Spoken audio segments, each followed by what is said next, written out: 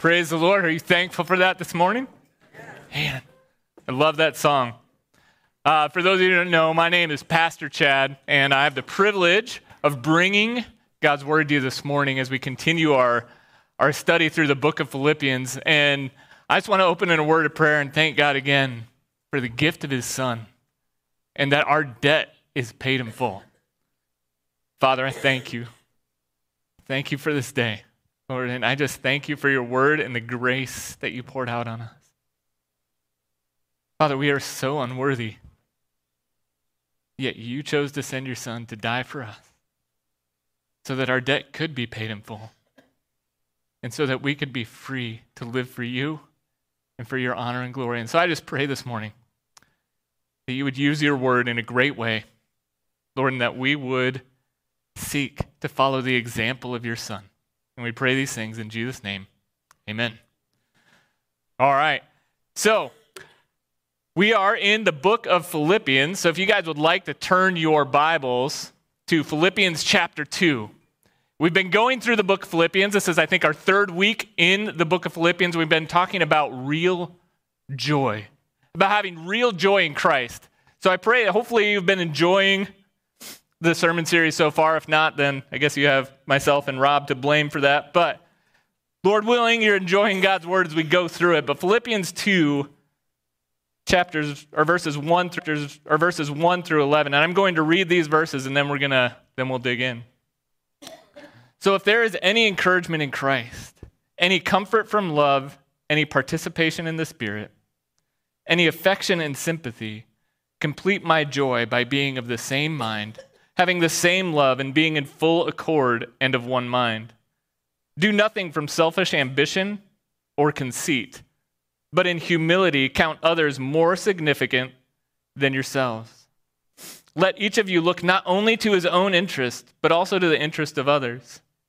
Have this mind among yourselves, which is yours in Christ Jesus, who though he was in the form of God, did not count equality with God a thing to be grasped, but emptied himself by taking the form of a servant, and being born in the likeness of men, and being found in human form, he humbled himself by becoming obedient to the point of death, even death on a cross.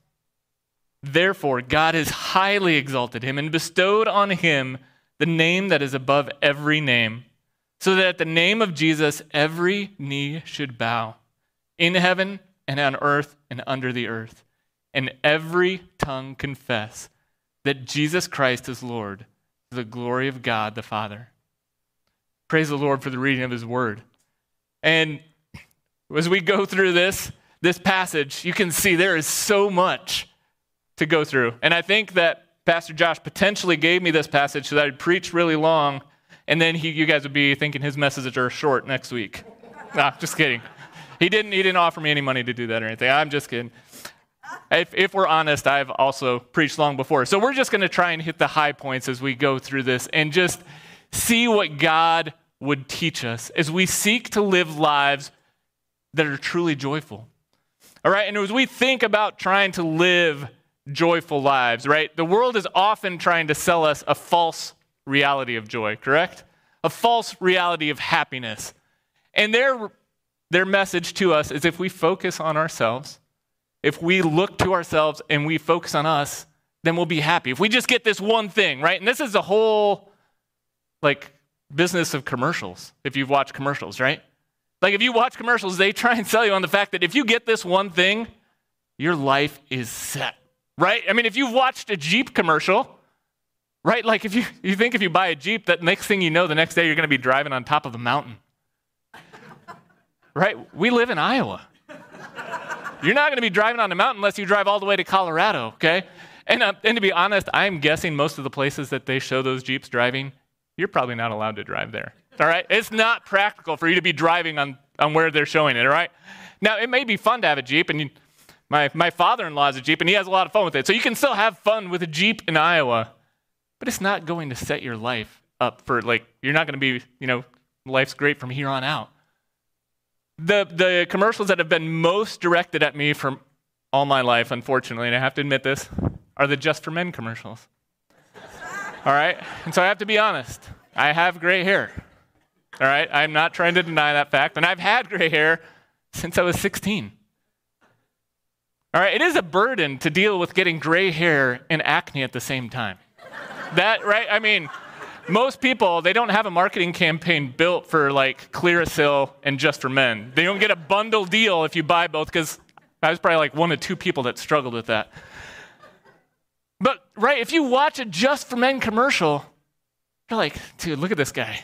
He's got gray hair. He doesn't have a girlfriend. It's a horrible job. His car doesn't work, and he can't do anything right. But you know what? If you just spend 5 minutes in the shower and put in some of this stuff and make your hair brown, which my hair used to be brown, then all of a sudden you're going to have like an amazing life. All the girls will want to come talk to you. Your job is automatically going to improve, and you're going to be good at sports somehow because you just colored your hair. This is what they try and sell me. Fortunately, I didn't fall for it when I was young, mainly because as a 16-year-old or 18-year-old in college, I couldn't bring myself to go into Walmart and buy Just for Men. All right? I was too embarrassed. All right? And besides, look, I mean, I have a beautiful wife. I never colored my hair, right? And I think she married me for who I am, not just because I will always look older than her. All right? And the Lord's provided me a good job, 6 beautiful kids. I drive a Kia Spectra, 5-speed manual with a functioning moonroof. So, I mean, the commercial is a complete lie. All right? But I say all this in jest because this is what people try and get us to buy into. And if we're honest, we often buy into that message. Not completely, maybe not as ridiculous as we just portrayed, but we often buy into the fact that if I focus on myself and I meet all the things that I want and I get everything I want, then I'm going to be happy and I'm going to be full of joy. Nothing could be further than the truth. And Paul lays this out. And he starts to build his case. And we're going to look at 3 things in ways that the big idea that we're going to see through this passage is that joy comes through having the mind of Christ. Joy does not come through focusing on yourself.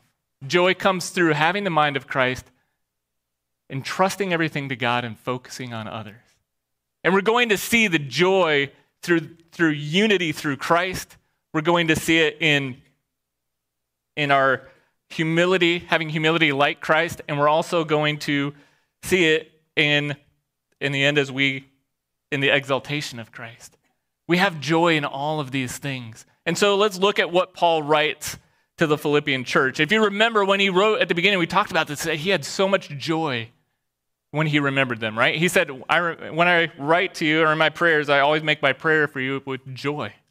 So he had great joy in the Philippian church.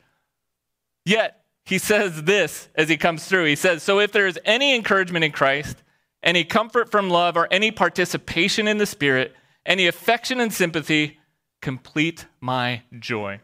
And he starts to build his case, and he's saying there is more to be done. And what he goes on to build a case for is unity. Unity within the church. Not uniformity, not everybody being exactly the same, but everybody being unified in purpose and of mind. And that first verse, as you see it, he says, some of your versions say, if you read in the ESV, it says, if there is any encouragement in Christ. He is not saying, I don't know if there's any encouragement in Christ, but if there is. He is saying, because there is encouragement in Christ. It would be maybe better translated, since there is an encouragement in Christ. Since there is comfort from love, since there is participation in the Spirit, and since there is affection and sympathy. He had just been building up that case even last week as we talked about letting your manner of life be worthy of the gospel. And so it's building, he's saying, he's giving these statements because this is true. Because all of these things are true, this is why I'm going to say what I say to you next. It's almost like when you hear a mom talk to one of her children building the case, asking obvious questions, or asking questions where the obvious answer is yes. Like, and especially if you've just refused to help your mother do something, said, hey, did I buy your clothes? Yes, maybe. All right. Did I wash your clothes? Oh, okay, yes. Did I dry your clothes? Yes. Then it's not too much to ask for you to fold your clothes and put them away. All right, and moms do it way better than I just did it right there. That's why I'm not a mom. All right, but right, they ask all these questions, and they're not saying maybe these things are true. They're saying you know these things are true, and because these things are true, this is what you need to do. All right, there is encouragement in Christ, and we could spend all morning talking about the encouragement in Christ. The fact that Jesus, right, he spent so much time in the upper room in John encouraging his disciples, telling them, hey, in me you will have peace, not as the world has peace, or gives peace, but I give you peace that will last. And he told them, and he continued to reiterate the truth of that fact. There is encouragement in Christ. There is comfort from love. There is comfort in being loved by God, and there is comfort from that love that continues to help us. There's participation or help, fellowship through the Holy Spirit. All of these things you could do a study on and just be blessed by going through that. But we're going to go forward as Paul did and say, all these things are true. They are affection and sympathy. So what do you need to do? He says, complete my joy by being of the same mind. And the thing he was writing to the Philippians is the Philippians church was doing a great job, but the one thing they were struggling with, if you read in chapter 4, there was division within the church. He said, I entreat Euodia and I entreat Syntyche to agree in the Lord. And he was writing this now even to the church in general, that they would agree and have the same mind, to be of the same mind in Christ, not to just think all the same things, but to have the same mindset. As we go through this, you will see that our joy is determined by where we set our minds. Paul is going to talk over and over again about our minds. He talks about it in Colossians when he writes to the Colossian church and says, set your mind on the things above, not on the things of earth. If we are going to have joy and unity, we have to have the same mind. We have to have the same mind of Christ. Just like Paul sent Timothy, right? He says in this same chapter, in verse 20, he says, for I have no one like him, Timothy, who will be genuinely concerned for your welfare. For they all seek their interest, but not those of Jesus Christ. But you know Timothy's proven worth. And so he's even giving them an example of Timothy, who had the same mind as Paul did. And that is what he is encouraging the church to do. To be unified of the same mind, to be thinking the same things about God, to be thinking the same things about Christ and truth, having the same love. This is part of being unified, having the same love. And again, this is not just like let's all have a, as we talked about at the beginning of Philippians 1, it's not an emotion. It's not like just a feeling of we're just all feel lovey-dovey, all that kind of stuff. It is an actual choice of will to love others as Christ loved the church. It's a conscious choice, and it's something that Jesus commanded his disciples. Again, in the upper room in John 13, he says, a new command I give you, to love one another as I have loved you. It's not talking about love that is deserved or love of a feeling. He is talking about a conscious choice to love other people. That is what he is calling. These are the marks of unity. To be of full accord or united in spirit, to have the same spirit working within us.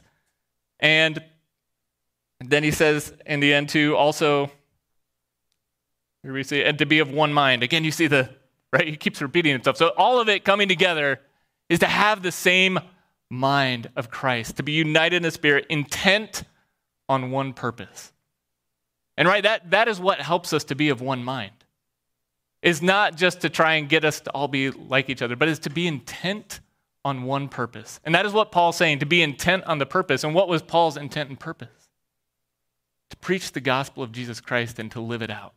Right? He just said that in 127, only let your manner of life be worthy of the gospel of Jesus Christ.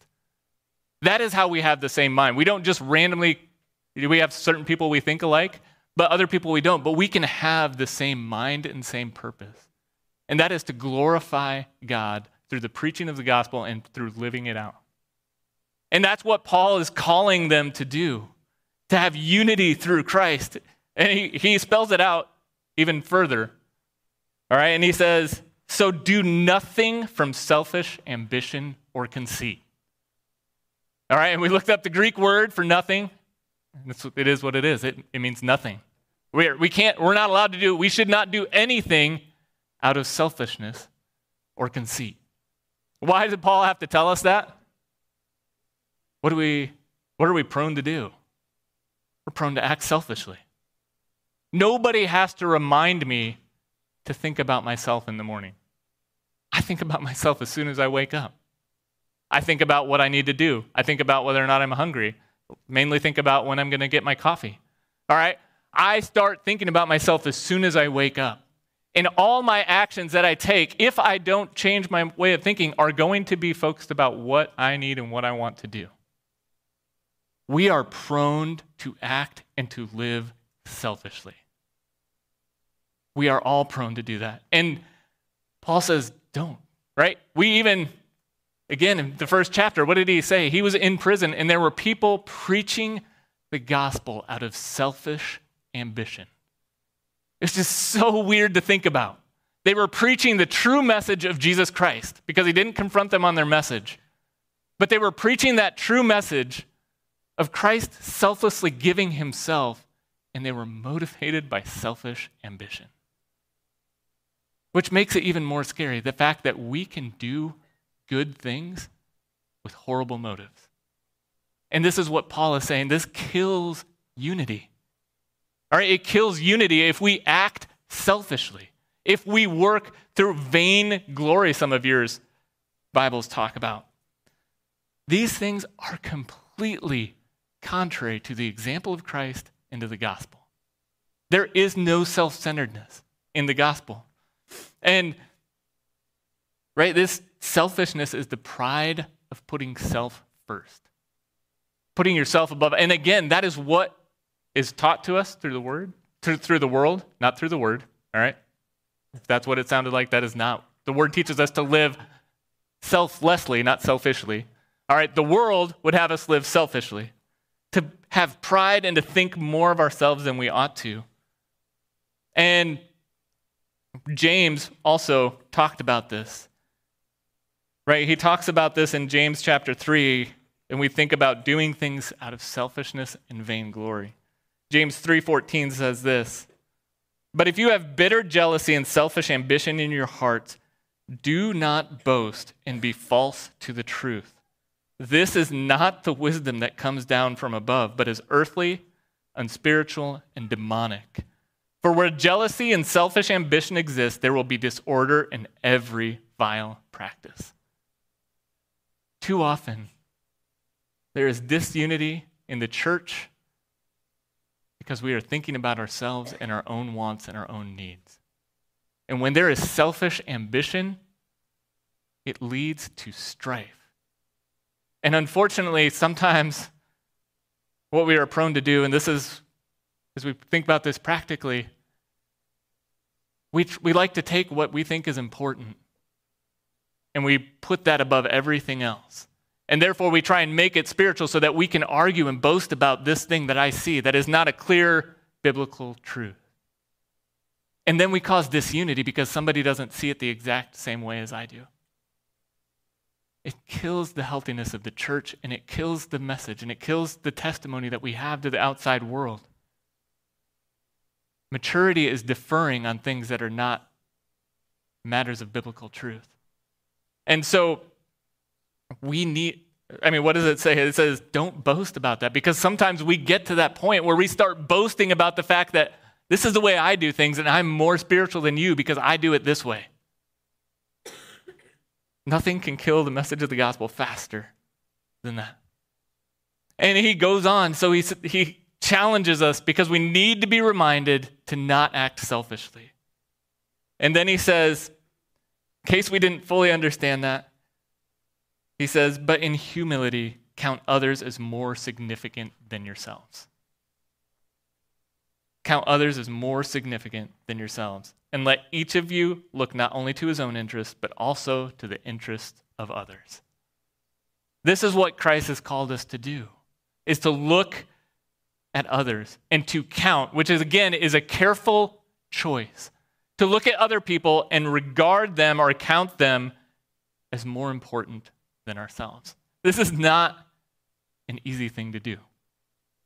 This is not easy to put other people's needs above our own. We always look out for our own interests.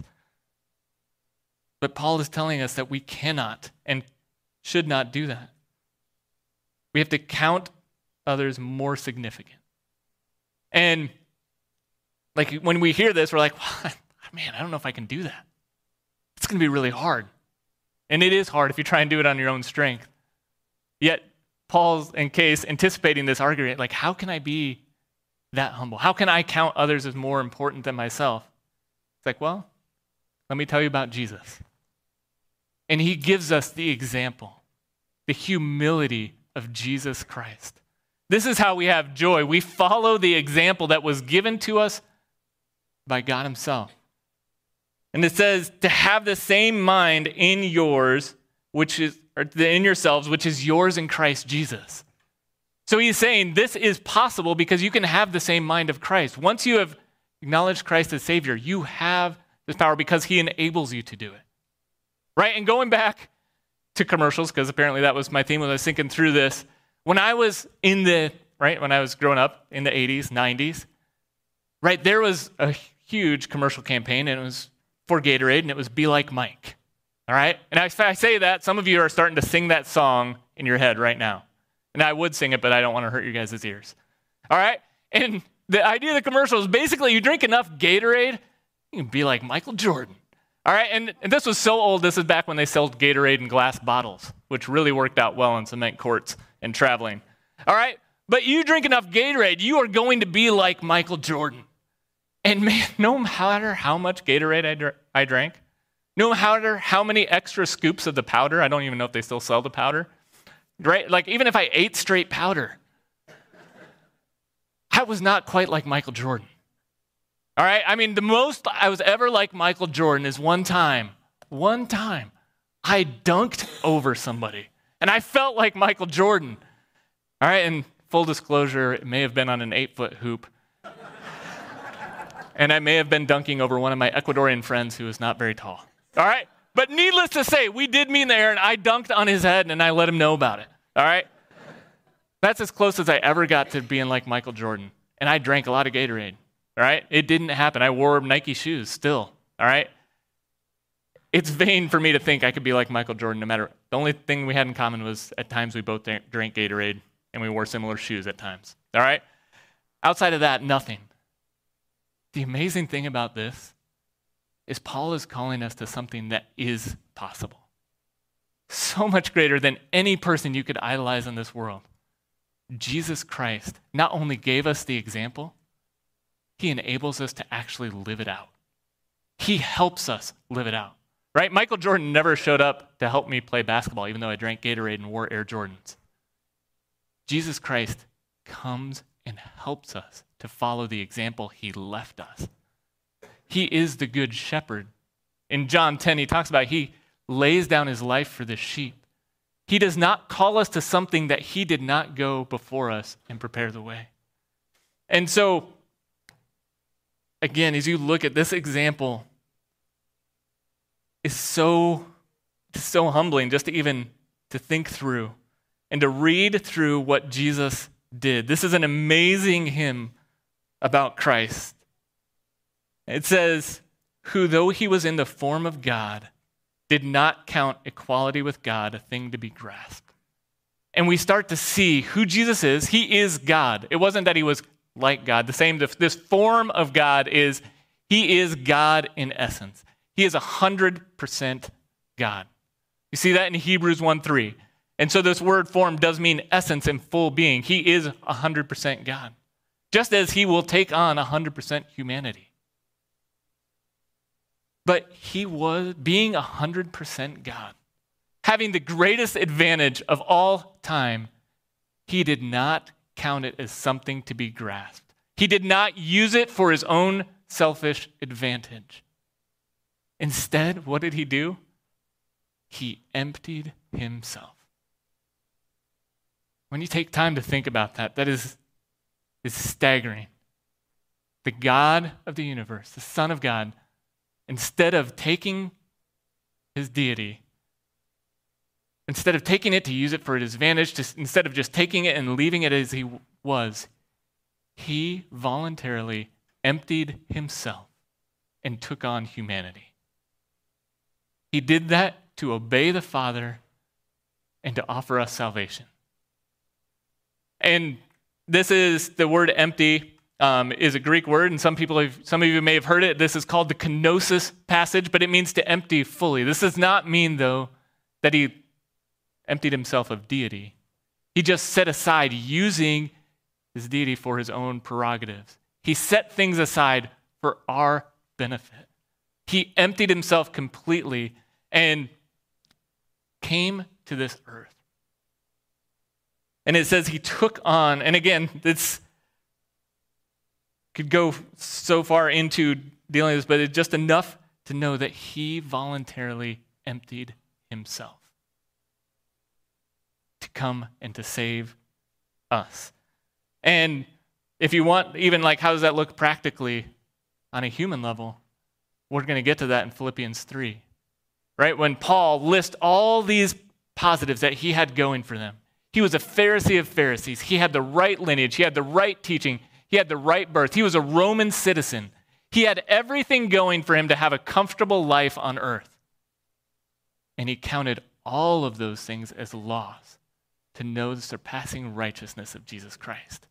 Which means he took all of those things and set them over here to know Jesus Christ.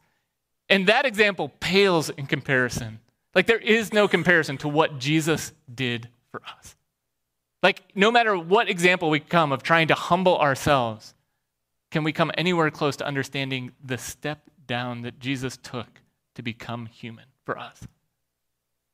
And even though, we kind of understand how coming off an amazing week of VBS, seeing so many little kids, and, as we talk about the next thing where it says that Jesus, though he was in form of God, did not count equality with God a thing to be grasped. He emptied himself, taking the form of a servant, and being found in the likeness of men in human form, he humbled himself. He stooped down, he laid low. All right, not only did he step down from heaven and lay low before God, he also took the form of a servant and humbled himself before men. He didn't come as a king, he didn't come live in a palace. He came and lived lowly to give us an example. And, as we think back to VBS, we see like the idea of stooping down or getting low. As you saw, many people stoop low to talk with kids, or even to stoop low to talk. I have a 1-year-old at home, and I often stoop low to speak with her. And again, that pales in comparison because Jesus humbles himself to even consider us. It says in God humbles himself to even consider us, it says in Psalm 113:6. But this is our example of humility. He took human form, he became obedient to the point of death, even death on a cross. So not only did he step out of heaven, not only did he become flesh for us, as it says in John 1:14, he was obedient to the point of death. Death on a cross. A death that even Roman citizens would never consider. No matter how bad a criminal a Roman citizen was, they would not crucify those people. Yet Jesus, being the Son of God, did that for us. He took a punishment that the people he created said we would never stoop to that. Yet he willingly laid down his life for us. And just in case we're wondering whether or not that's the example we have to follow, Peter makes it very clear in 1 Peter 2. He says this. He says, For to this you have been called, because Christ also suffered for you, leaving you an example, so that you might follow in his steps. He committed no sin, neither was deceit found in his mouth. And when he was reviled or mocked, he did not mock in return. When he suffered, he did not threaten, but he continued to entrust himself to him who judges justly. He himself bore our sins in his body on the tree, that we might die to sin and live to righteousness. By his wounds you have been healed. We can live this type of life because Jesus made it possible for us to live this type of life. And it is hard to do, but what did Jesus give us an example? He continued to entrust himself to God the Father. He continued to turn it over to him. So we can have this mind because Jesus had this mind. We have to continue to entrust ourselves to God. We can have this mind to treat others humbly, to put others before ourselves, because Jesus did this. And he did this, and he died on a cross so that we could be healed. And we'll move, to the sake of time, to the exaltation of Christ. But there is so much. I would just challenge you to think and read through this passage and just meditate on all that Jesus did for you. And then comes the end of this hymn. Therefore God has highly exalted him and bestowed on him a name that is above every name. And God took Jesus in his obedience and he exalted him to the highest possible place, at the right hand of God. He is exalted beyond anything that we could imagine. And then it says this, so that at the name of Jesus, every knee will bow. Just take a little time to think about that with me. Every knee will bow. Everyone sitting here this morning will bow your knee to Jesus Christ. Everyone. And you will either bow your knee to Jesus Christ in gratitude and praise and honor of your Savior, or at the end of time, you will bow your knee to Jesus Christ as you face judgment for having rejected him. You will bow your knee. There's not a question of if you will. Everyone here will. Do we think about that? I don't think about that often enough. Every person I meet in Des Moines will bow their knee to Jesus Christ and will confess him as Lord. And we are either in a public confession. And so either you will confess Jesus as Lord now and be saved and rejoice in the fact that you have confessed him as Lord. Or you will reject him now and you will confess him as Lord on the day of judgment as you are separated from him. This is a sobering thought. But yet that is something that we need to reflect on. We will all bow before Jesus and we will all confess him as the supreme Lord, as sovereign over all things. No one escapes that. And so, all of this was done for the glory of God the Father. And even in the end of this, right, the glory is God's. The glory is God the Father's. All of this points to the glory and majesty of God the Father. Everything that is done for the right purpose and right reason leads to God's glory, not your own. And so as we think through, as we're going to have communion, just think through. Meditate through this passage as we pray. As you think through this, if you are here today and you have never bowed your knee to Jesus Christ as Lord and confessed that he is the Lord over all, that he died for your sins and that you can't pay for your sins on your own, today is the day to do that. And if you have confessed Jesus Christ as Lord, then today is the day to remind yourself, to humble yourself, to seek Jesus Christ. All right, we can't create humility in and of ourselves. Martin Lloyd-Jones, who is a great preacher from London, was asked, how do you get humility? And he responded to his friend and said, there's only one way to be humble, and that is to look into the face of Jesus Christ. You cannot be anything else when you see him. That is the only way. Humility is not something you can create within yourself. Rather, you look at him and you realize who he is and what he has done, and you are humbled. If you try and do it on your own, you're just going to become proud of how humble you are. Which sounds ridiculous, but we've all done it before. The only way to truly be humble is to look at Christ and what he has done. So as I pray and we close, I would challenge you just to think through those things and spend some time as we meditate. There'll be music playing, and the elements are in the back. You get communion as a time for believers to come before Christ and to remember what Jesus did on the cross. The fact that he offered salvation. And this is only for people who have given their heart and lives to Jesus Christ. And if you haven't, we would encourage you to be saved today. Today is a great day to be saved.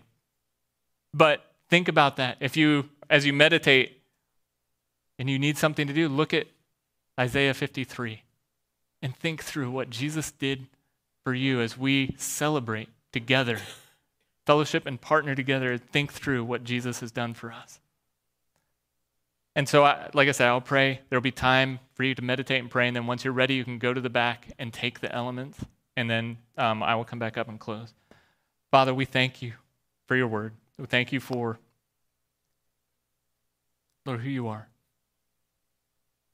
You, Father, have gave your Son. You're so undeserving,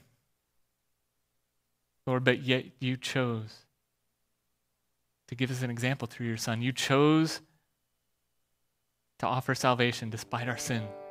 And so, Lord, I pray this morning that you would, Lord, challenge us to reflect on our own hearts.